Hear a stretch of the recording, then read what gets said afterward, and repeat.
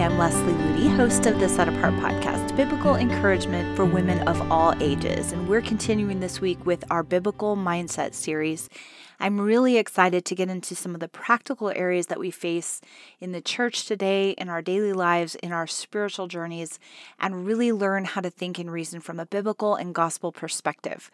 Before we dive in, I wanted to remind you that you can still register for our 2023 Set Apart Conference. It's happening June 16th through 18th in Colorado, or you can join us anywhere you are via simulcast. And if you join us for a simulcast, you'll have access to the sessions for the rest of the year. So it's a great way to share the Set Apart message with other women in your life and be able to choose a time that works best for you and your group. Just go to setapartgirl.com for more info or click the link in this podcast description. For the Colorado event, space is filling very quickly, so if you're thinking about joining us this year, I encourage you to register soon. Let's go back into looking beyond the smoke and lights. This is sort of part 2 of the episode that we started last week. And last week I shared the story of a time when Eric was 13 years old and his parents took him to a Christian concert. There was smoke, there was lights, there was noise. It was loud and very distracting. And only a few people who were there actually realized that it wasn't worshipful or honoring to God at all. And I think that's really easy for us to do in Christianity today because there's a lot that distracts us, whether it's an artistic sounding message, a really profound sounding book, or just something that catches our eye and catches our interest, maybe appeals to our emotion, and yet it's not based in truth. So I want to talk about a few practical ways that we can look beyond the smoke and lights and not be deceived and distracted by the noise that is around us and learn how to become a woman who thinks and reasons biblically in every single area of life. I did an episode in 2020 on godly discernment, and some of these principles are just a reminder from that episode of just biblical ways that we can be discerning and avoid falling into the pitfalls that are so common all around us today. The first one is to beware of itching ears. Jim Elliot talked about a woman that he knew in their church who was really defensive for a very specific style of worship service. And she said, "This style is most satisfying to me as an individual." And later, Jim was reflecting on that comment in a private letter, and he said, "What in all eternity has that got to do with it? Have her personal likes and dislikes any right to dictate method in the Holy Church of God? It is this attitude which has brought hopeless confusion into our present order. Let God be true and every man a liar. Is it his way? Then let my personal likes be filed in the waste can." That's from the book Shadow of the Almighty. And as modern believers, I think we are a lot like the woman that Jim was describing from his church. We're really prone to believing something is right or wrong based completely on how it makes us feel. Because of this, a lot of us have that classic case of itching ears Christianity. It says in 2 Timothy 4:3-4, "The time will come when they will not endure sound doctrine, but according to their own desires, because they have itching ears. They will heap up from themselves teachers, and they will turn their ears away from the truth and be turned aside to fables." So itching ears in this verse means to be desirous of hearing something pleasant. I think that is so interesting because how often do we read a book or go to a blog or hop on social media or listen to something because we are desirous of hearing something pleasant? We don't necessarily want to be challenged or convicted or pulled out of our comfort zone. We just want to hear something that sounds pleasant to our ears and leaves us comfortably where we are. That's a temptation all of us face throughout our Christian walk. When we have itching ears, we don't really want to be molded and shaped by God's truth. We don't really want to be refined by His Spirit. So it's really easy to try to modify the Word of God to align with our own preferences, our own ideas, our own desires, instead of letting our preferences and ideas and desires come under submission to His Word. There are a lot of ear-tickling messages in the church around us today. There are messages that tell us to pursue our own happiness, to fight for our own applause, to cling to our own desires, to pattern our lives after the trends of pop culture, and to treat sin lightly. Those are just a few that we see around us today. Making the Christian life all about self. These are very common ear-tickling messages today, and sometimes they come in very attractive packages. Like I said before, when a little bit of truth is carefully blended with an ear-tickling lie, it's really easy to become convinced that it's on track because it sounds so pleasant. It sounds so right. Ear-tickling messages, though, never bring us to a place of conviction or repentance or brokenness over our sin. They don't inspire us to change or pursue more of God. They just help us put a spiritual label over our self-focused, sinful lives, and they provide us with excuses for never needing to change or grow. So that's a warning sign that something is an ear-tickling message. If you find yourself evaluating something that you encounter, whether it's a blog or a song or a post on social media or a sermon or a book, based on how it makes you feel, or you start to pick and choose truth based on your personal preferences, that's a sign that you've become that itching ears Christian that is talked about in that verse. Instead of asking, how do I feel about this? Let's ask the question, what does God say about this? And be willing to file our own personal preferences in the waste can, as Jim Elliot said, in order to put God's way above our own desires. And even though God's conviction might prick, it is sometimes hard to walk through when we're being refined by His Spirit. In the end, it leads to abundant life and real happiness.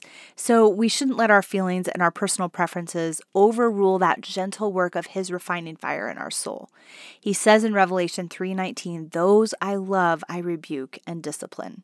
So let's not quell the amazing work of His purifying Spirit by choosing itching ear messages, because His ways, not our ways, are perfect, as it says in Psalm 18:30.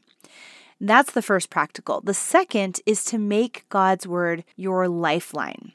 George Mueller, who's a famous missionary from the 1800s to the orphans of Bristol, England, has a really amazing story. His life was such a powerful example of God's redemption and how God can mightily work through a life that fully yields to Him. But he had a very rough start, both in his non-Christian life. His childhood was very rough. He was very rebellious, constantly getting into trouble.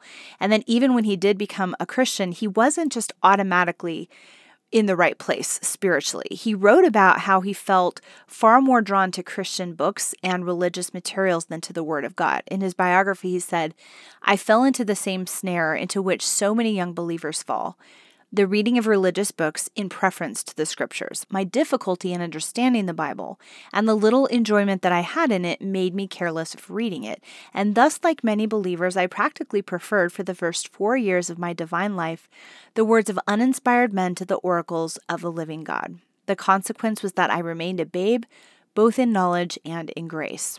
It's a very insightful statement that we remain babes. We remain spiritually immature when we are not hungry first and foremost for the Word of God. We're always turning to other things, even good things, even, books written by Christians and blogs and sermons and devotionals and Bible studies, and those things are everywhere today.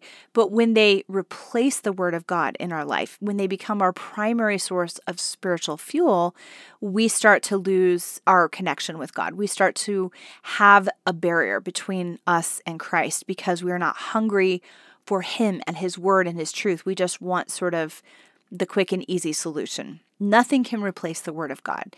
It's meant to be a lamp to our feet and a light to our path. And if we're careless and haphazard toward the Bible, we're going to be susceptible to believing lies because our feet are not standing on the solid rock of His truth. And now more than ever, the Bible cannot be treated like our casual companion. It has to be our lifeline. Let's not treat God's Word as moldable to human opinions and ideas. We need to find out what God says and then build our lives upon that unshakable foundation. Now, again, Christian books and resources certainly have value in a believer's life. And if they're pointing you to Scripture, they're even more valuable. We just need to remember that if we allow human thoughts to take the place of God's Word, then our ability to discern truth from lies is going to be hindered. Like Corrie ten Boom once said, God's viewpoint is sometimes so different from ours that we could not even guess at it unless He had given a book which tells us such things, which means we need to be very attuned to His Word. Early in my Christian walk, I heard a lot of good-sounding messages. Youth leaders, well-meaning Christians told me to build up my own self-esteem and focus on me, and if I really wanted to be free from insecurity, I needed to focus on my inner beauty and protect my sense of self. And I've shared this a few episodes ago in the Christ-Centered Mentoring series. Those ideas sounded healthy and wise, and I didn't even question them until a few years later when I really began digging into the Word of God, and I began to realize that the popular notion of self-esteem was not in alignment with Christ's message of self-denial that we see in Matthew 16:24. And so it completely revolutionized my perspective on overcoming insecurity when I began to understand the message of self-denial versus self-esteem. When we are ignorant of God's word, we're prone to being tossed about with every wind and wave of doctrine that swirls around us, like it says in Ephesians 4:14. But when we make God's word our lamp and our light, we're so much quicker to recognize and kick out ideas that don't align with this pattern. So, as I've mentioned before, if you're looking for practical ways to make God's word your lifeline, set aside time every day, not just for casually reading your Bible, but for proactively studying Scripture and letting Scripture shape your thoughts and your beliefs and your decisions. If you come across something you don't understand, go deeper through concordances or the online study tools that are available to us to unearth the true meaning of those words and the context in which they were written. And memorize Scripture, meditate upon Scripture often, use audio Bibles, play those things in the background so that you can just immerse your mind in truth anytime you possibly can. When new thoughts or messages or ideas come your way, weigh them against the Word of God that you have hidden in your heart. Don't just nod along with other Christians' ideas. Stop and ask yourself some key questions. Does this message agree with the Word of God in its entirety? And it's very exciting to realize that when we seek His wisdom diligently, we will find it. That's a promise from the Word of God. Another practical is to embrace the old paths. And what I mean by that is to not be consumer-minded when it comes to spiritual things. We've grown up in a culture that is very consumer-minded, and it's all about me, and what I want and what's going to cater to my desires. And we've been trained just by our culture, by the sort of self-indulgent culture that we live in, to always seek after the latest and the greatest when it comes to anything and everything from technology to clothes to coffee drinks to home decor.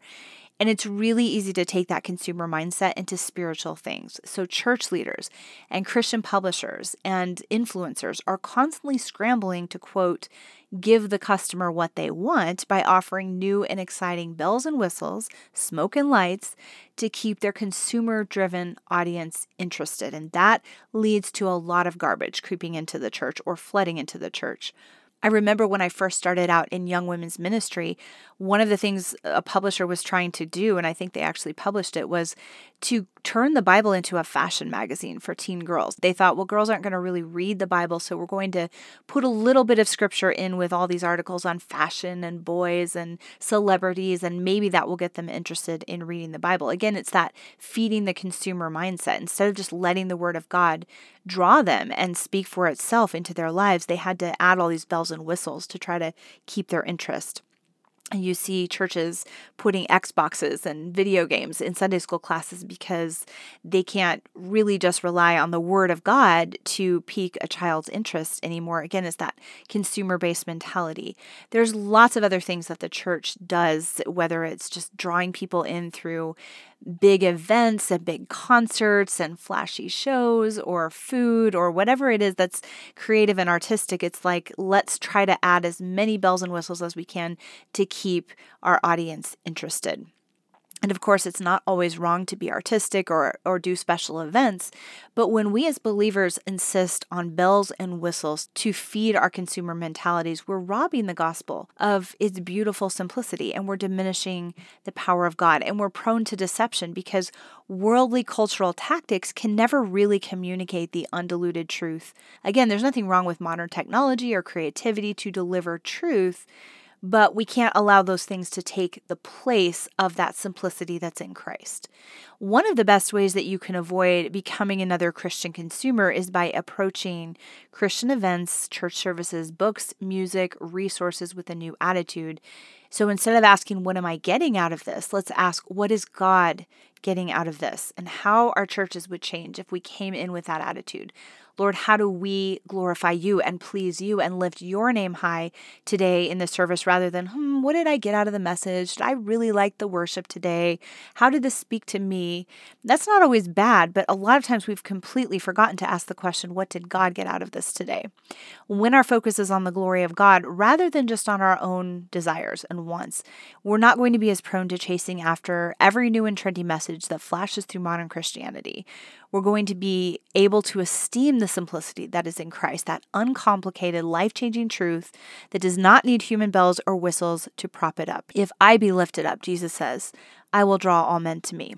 I encourage you to study the lives of men and women throughout Christian history who have walked those old paths of simple, uncomplicated, powerful Christianity. Hudson Taylor, George Mueller, D.L. Moody, R.A. Torrey, C.T. Studd, Jim Elliot, women like Catherine Booth, Elizabeth Fry, Amy Carmichael, Esther on Kim, Corrie ten Boom, Gladys Aylward, the list goes on.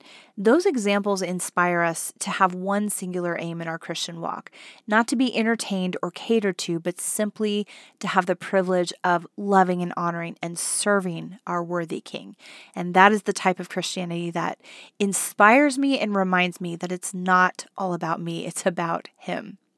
And my last practical to share with you is to understand the nature of God.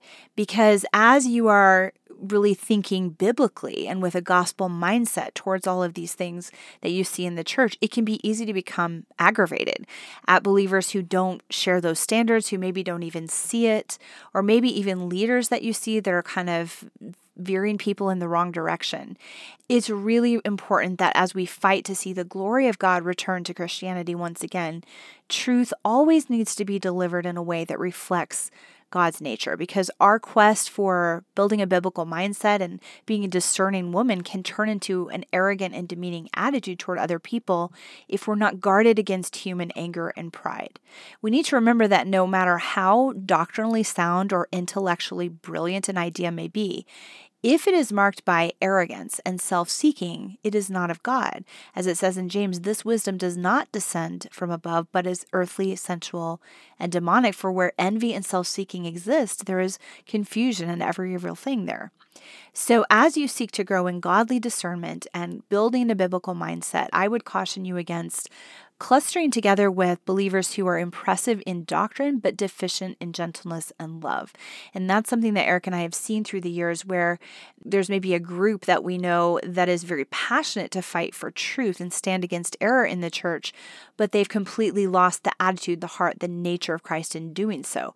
And their arguments may sound compelling, their grasp of scriptural doctrinal ideas may be impressive, but if they're characterized by an ungracious attitude towards others, they are not operating in cooperation with the Spirit of God. And as we've said before in other episodes, we can't confuse discernment with a critical spirit. It's easy to fall into the trap of having a zeal for God, but not of knowledge, as it says in Romans 10:2, like many well-meaning Christians out there who, in their passion to fight for God's glory, begin to look down on those that they disagree with and treat them with disgust or contempt. And as I've said in many other episodes, that scripture in James is so beautifully expressed. The wrath of man does not produce the righteousness of God. It's not really just standing for truth that matters, but standing for truth in God's way. And it is more than possible to stand for truth and reason biblically while still exuding the love and humility of Christ. It's really encouraging to look at the scriptures and study the example of Jesus, the example of strong but humble leaders like Moses and David and Paul. And you see this beautiful blend of challenging others and pointing them towards the truth, but also walking in humility. So while you're growing in biblical discernment and a biblical mindset, ask God to simultaneously infuse you with His heart, His love, His burden for those who are lost, His burden for those who are compromising. Because unless you operate in His attitude of love and grace, your zeal and passion for truth will be rendered completely ineffective and empty. Here are some final thoughts that I want to share with you about looking beyond the smoke and lights. Becoming a discerning Christian in such a time that we live in can feel like a very overwhelming process, but it's really important that we don't become overwhelmed, because it's God alone who can equip us with a biblical mindset. And the first important truth we need to remember is that we have to rely on God's grace. We can't try to grow in godly wisdom and biblical discernment just by looking to our own efforts or our own willpower. It's not a matter of just disciplining our mind to rise up to a standard. It's a matter of asking Him to equip us with the supernatural strength and heavenly wisdom that we need to navigate these cloudy waters of modern Christianity. He alone can remove the fog of confusion and grant us a clear understanding of his truth. All we need to do is ask for that grace. And secondly, it's so important to remember that Christianity in a nutshell is all about Jesus. You may not have every hermeneutic tool mastered or every doctrinal notion fully refined or every theological argument perfectly figured out. And maybe you don't even know what some of those concepts mean. The important thing is to set your gaze upon Jesus Christ and let him direct your steps. Reject messages that lead you away from him. Embrace messages that lead you into a fuller surrender to him. If you fix your eyes on him, you will neither be barren nor unfruitful in the knowledge of our Lord Jesus Christ, as it says in 2 Peter 1:8. And as we've said in previous episodes, one of my favorite verses is from Jude 1:20, where it says, he is able to keep us from stumbling and present us faultless before the presence of his glory with exceeding joy. And that is a beautiful promise. It is God alone who is able to keep us from stumbling. So let's offer ourselves fully to him, holding nothing back so that he can lovingly shape us into lights that shine with his glory in the midst of a perverse and crooked generation. I hope you've enjoyed this week's episode. As we move into this series, we're going to get really practical on things that we face on a daily basis in the church and in our spiritual lives, and how can we apply a biblical gospel mindset to all of those things. Meanwhile, if you'd like to go deeper into what it means to live a set-apart life for Christ, I invite you to visit us at setapartgirl.com and look at the many resources that we have for you there. I pray you have a blessed and Christ-centered week.